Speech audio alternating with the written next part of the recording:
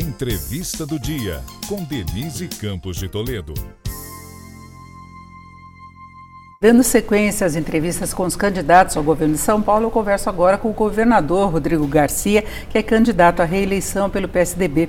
Governador, boa noite. Boa noite, Denise. É um prazer poder estar aqui na TV Gazeta para falar um pouco dos projetos para São Paulo, do futuro de São Paulo, falar um pouco do dia a dia também do governo. Afinal de contas, eu disputo a reeleição.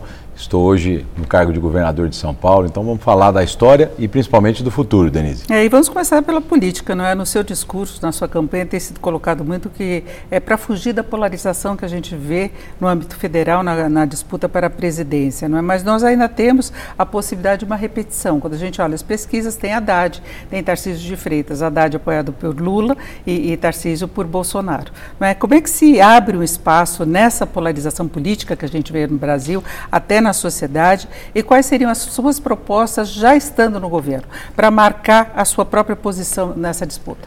Denise, eu sou um candidato e um governador independente.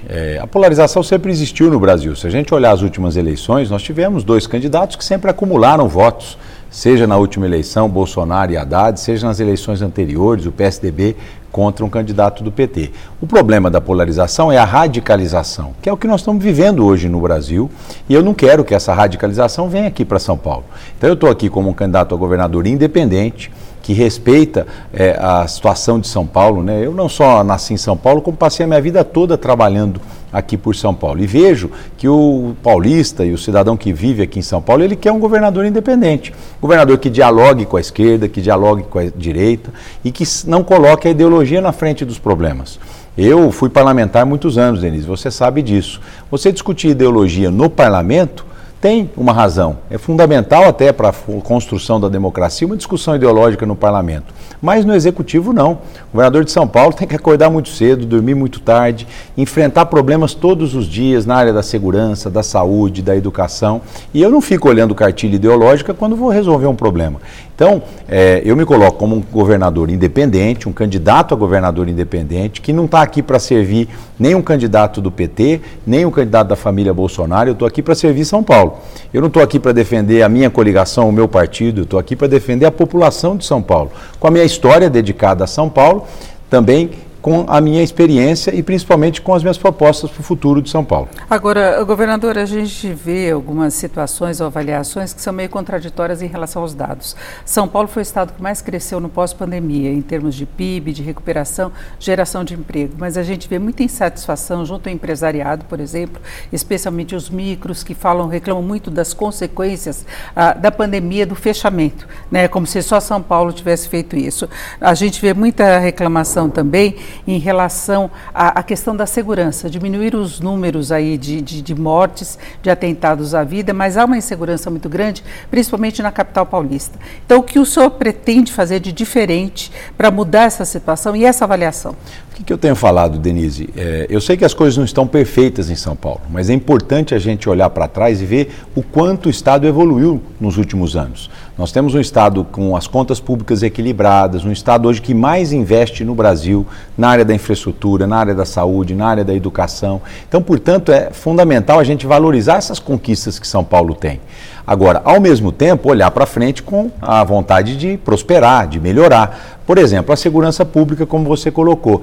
A segurança pública de São Paulo, ela é a mais segura do Brasil em termos de crimes contra a vida. Nós temos indicadores com um padrão internacional. Agora, quem vive aqui em São Paulo sabe que nós precisamos melhorar muito. E o meu compromisso é melhorar agora crimes contra o patrimônio.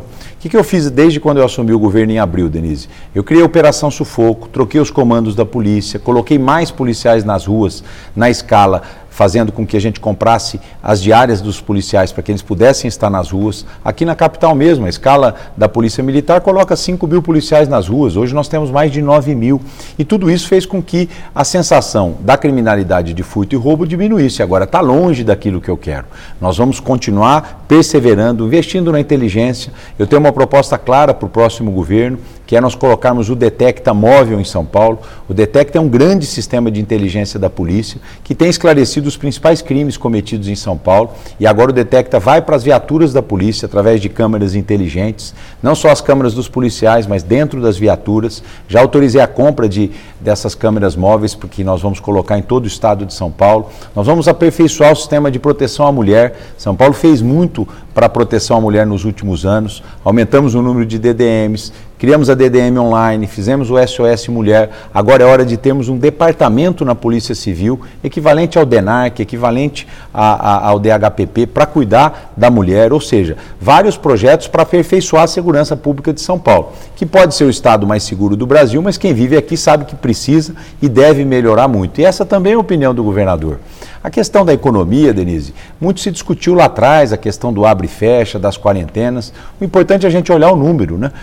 Nós crescemos mais do que o restante do Brasil. São Paulo foi uma das poucas regiões do mundo que cresceu na pandemia. Então, agora, muitos pequenos comerciantes sofreram. E o governo está aqui para tentar ajudar, através de linhas de crédito no Banco do Povo, através de linhas de crédito na Desenvolve São Paulo. O mundo viveu algo que a gente não esperava, Denise. E agora nós precisamos sair juntos, unidos e fortes para poder continuar gerando emprego e renda aqui em São Paulo. E aí eu coloco uma outra situação que parece contraditória, porque São Paulo teve essa forte recuperação econômica, com reequilíbrio das contas, superávit, e a gente viu um aumento da pobreza muito grande. Aqui nas mediações da Paulista, por exemplo, aumentou muito a quantidade de moradores de rua. E você percebe que são famílias que não eram antigamente moradores de rua, que perderam suas casas. Então, como se recuperar, como se dar assistência, as filas para as pessoas receberem doação de alimentos, que é uma coisa muito difícil de se acompanhar, e num estado que é rico como São Paulo, né? Para ver, Denise, que não adianta São Paulo ir bem se o Brasil também não conseguir se recuperar. Esse crescimento econômico de São Paulo, que foi comprovado nos últimos 3 anos, crescendo 5 vezes mais que o Brasil, foi um crescimento muitas vezes desigual, concentrando o setor em setores de baixa empregabilidade, e São Paulo sofreu as consequências da crise econômica do mundo e, consequentemente, do Brasil. Nós temos, então, um desafio grande, que é a desigualdade social, que está aumentando. Se a gente olhar de 2014, no período ainda do governo do PT, nós tivemos 6,5 milhões a mais de pessoas que foram para a extrema pobreza no Brasil por conta daquelas crises na época do governo Dilma. Se a gente olhar agora recentemente, com a Covid no governo Bolsonaro, mais 8 milhões de pessoas, ou seja, então 14 milhões de brasileiros nesses últimos 8 anos foram para a linha da pobreza. E São Paulo é o estado mais populoso e sofre com isso. Nós precisamos ter programas sociais, Denise, muito concretos e objetivos para ajudar essa população.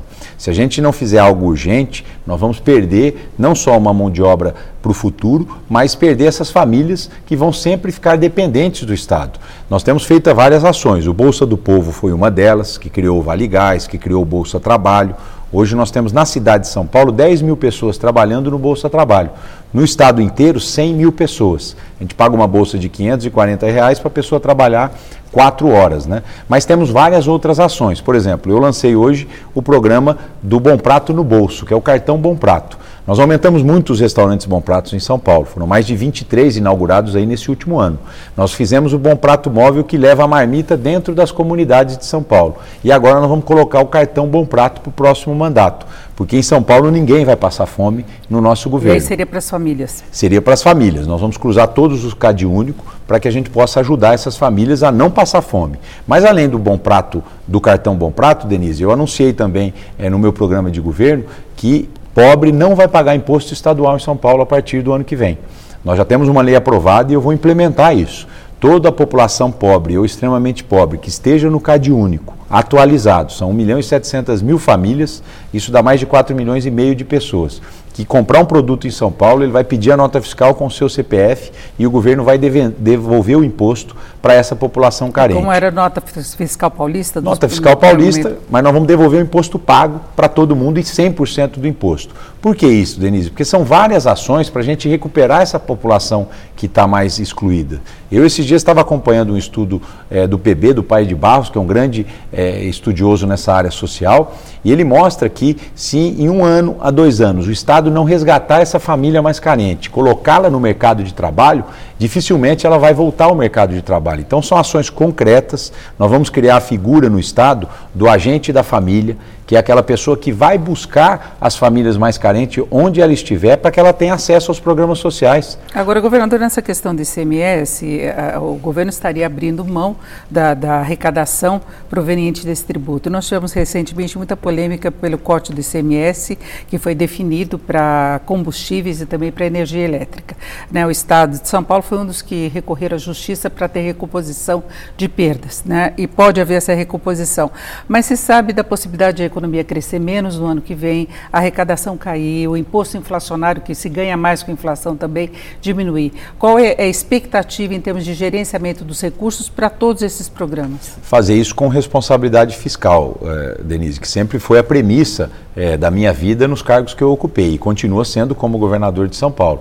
Aqui nós somos o primeiro estado a reduzir o imposto da gasolina. Eu não contestei a redução do imposto da gasolina, implantei e acho importante para diminuir o custo de vida em São Paulo. Mas, ao mesmo tempo, fui ao Supremo como governador de São Paulo para que o Pacto Federativo fosse respeitado. E o Supremo repôs essas perdas de arrecadação com o desconto da dívida pública. E assim nós vamos fazer quando a gente sentir que São Paulo está sendo lesado pela quebra do Pacto Federativo. Hoje nós temos um bom equilíbrio fiscal, nós temos mais de 50 bilhões de obras em andamento em São Paulo, são mais de 8 mil obras, mais de 200 mil empregos, e esses projetos que eu estou anunciando, todos estarão no orçamento de 2023, mostrando que nós temos feito uma evolução do processo de assistência social, como tudo na vida, a gente tem que evoluir, a gente tem que melhorar, mas tudo com responsabilidade fiscal, Denise, porque um Estado quebrado não gera emprego.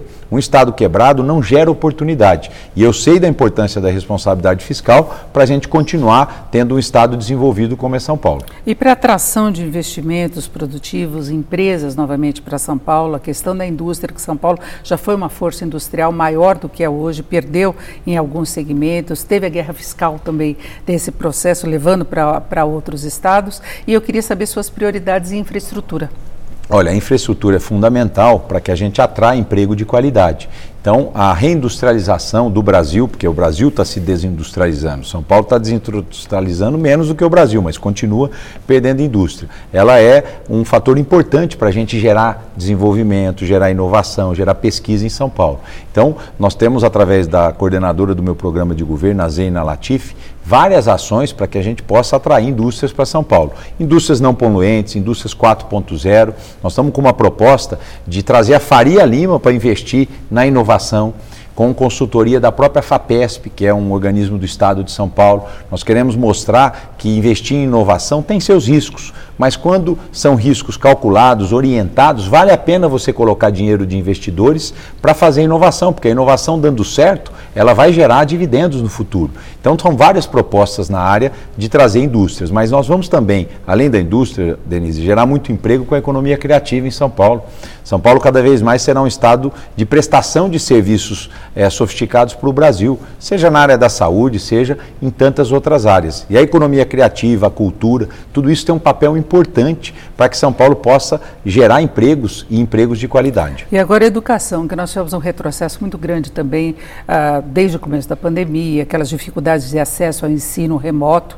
Como é que São Paulo pretende avançar? Porque agora, além da recomposição das perdas que ocorreram, do maior desequilíbrio que a gente tem, até em função de renda das famílias, para se avançar na qualidade do ensino? Duas ações concretas. Primeiro, escola de tempo integral, Denise. São Paulo fez muito nesse período em escola de tempo integral. Até 2018 tinha 100 mil alunos de tempo integral. Hoje tem 1.100.000 alunos. Então nós vamos avançar com a escola de tempo integral para que os alunos aprendam em dobro e estudem em dobro nas escolas estaduais.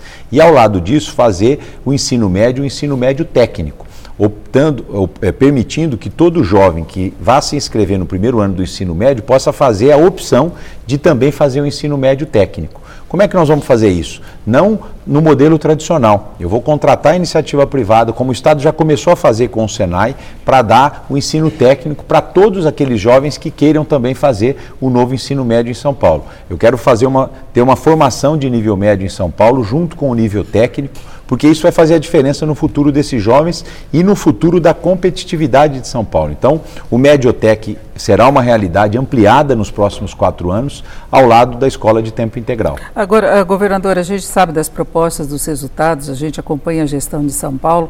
Agora, como é que se pode reverter a avaliação que ainda tem, que é baixa a avaliação do governo do Estado de São Paulo no geral? Eu falei de alguns pontos específicos, questão de segurança, questão de aumento da pobreza, mas a que o senhor atribui essa baixa avaliação?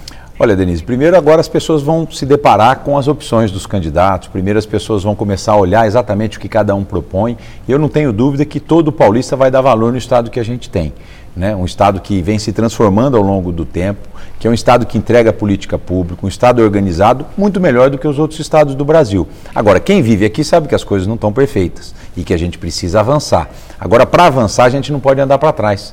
Nós precisamos garantir essas conquistas e eu, como governador de São Paulo e candidato à reeleição, garanto que eu trago toda essa experiência, todo esse conhecimento e que nas minhas mãos São Paulo não vai andar para trás. Mas, ao mesmo tempo, olhar para frente com propostas concretas, tudo no seu tempo, Denise, que é o que eu quero para os próximos 4 anos de São Paulo. E é isso, encerramos aqui a entrevista com o Rodrigo Garcia, que é governador do estado de São Paulo, candidato à reeleição para o governo pelo PSDB. Muito obrigada, governador. Essa foi a entrevista do dia para o podcast do Jornal da Gazeta.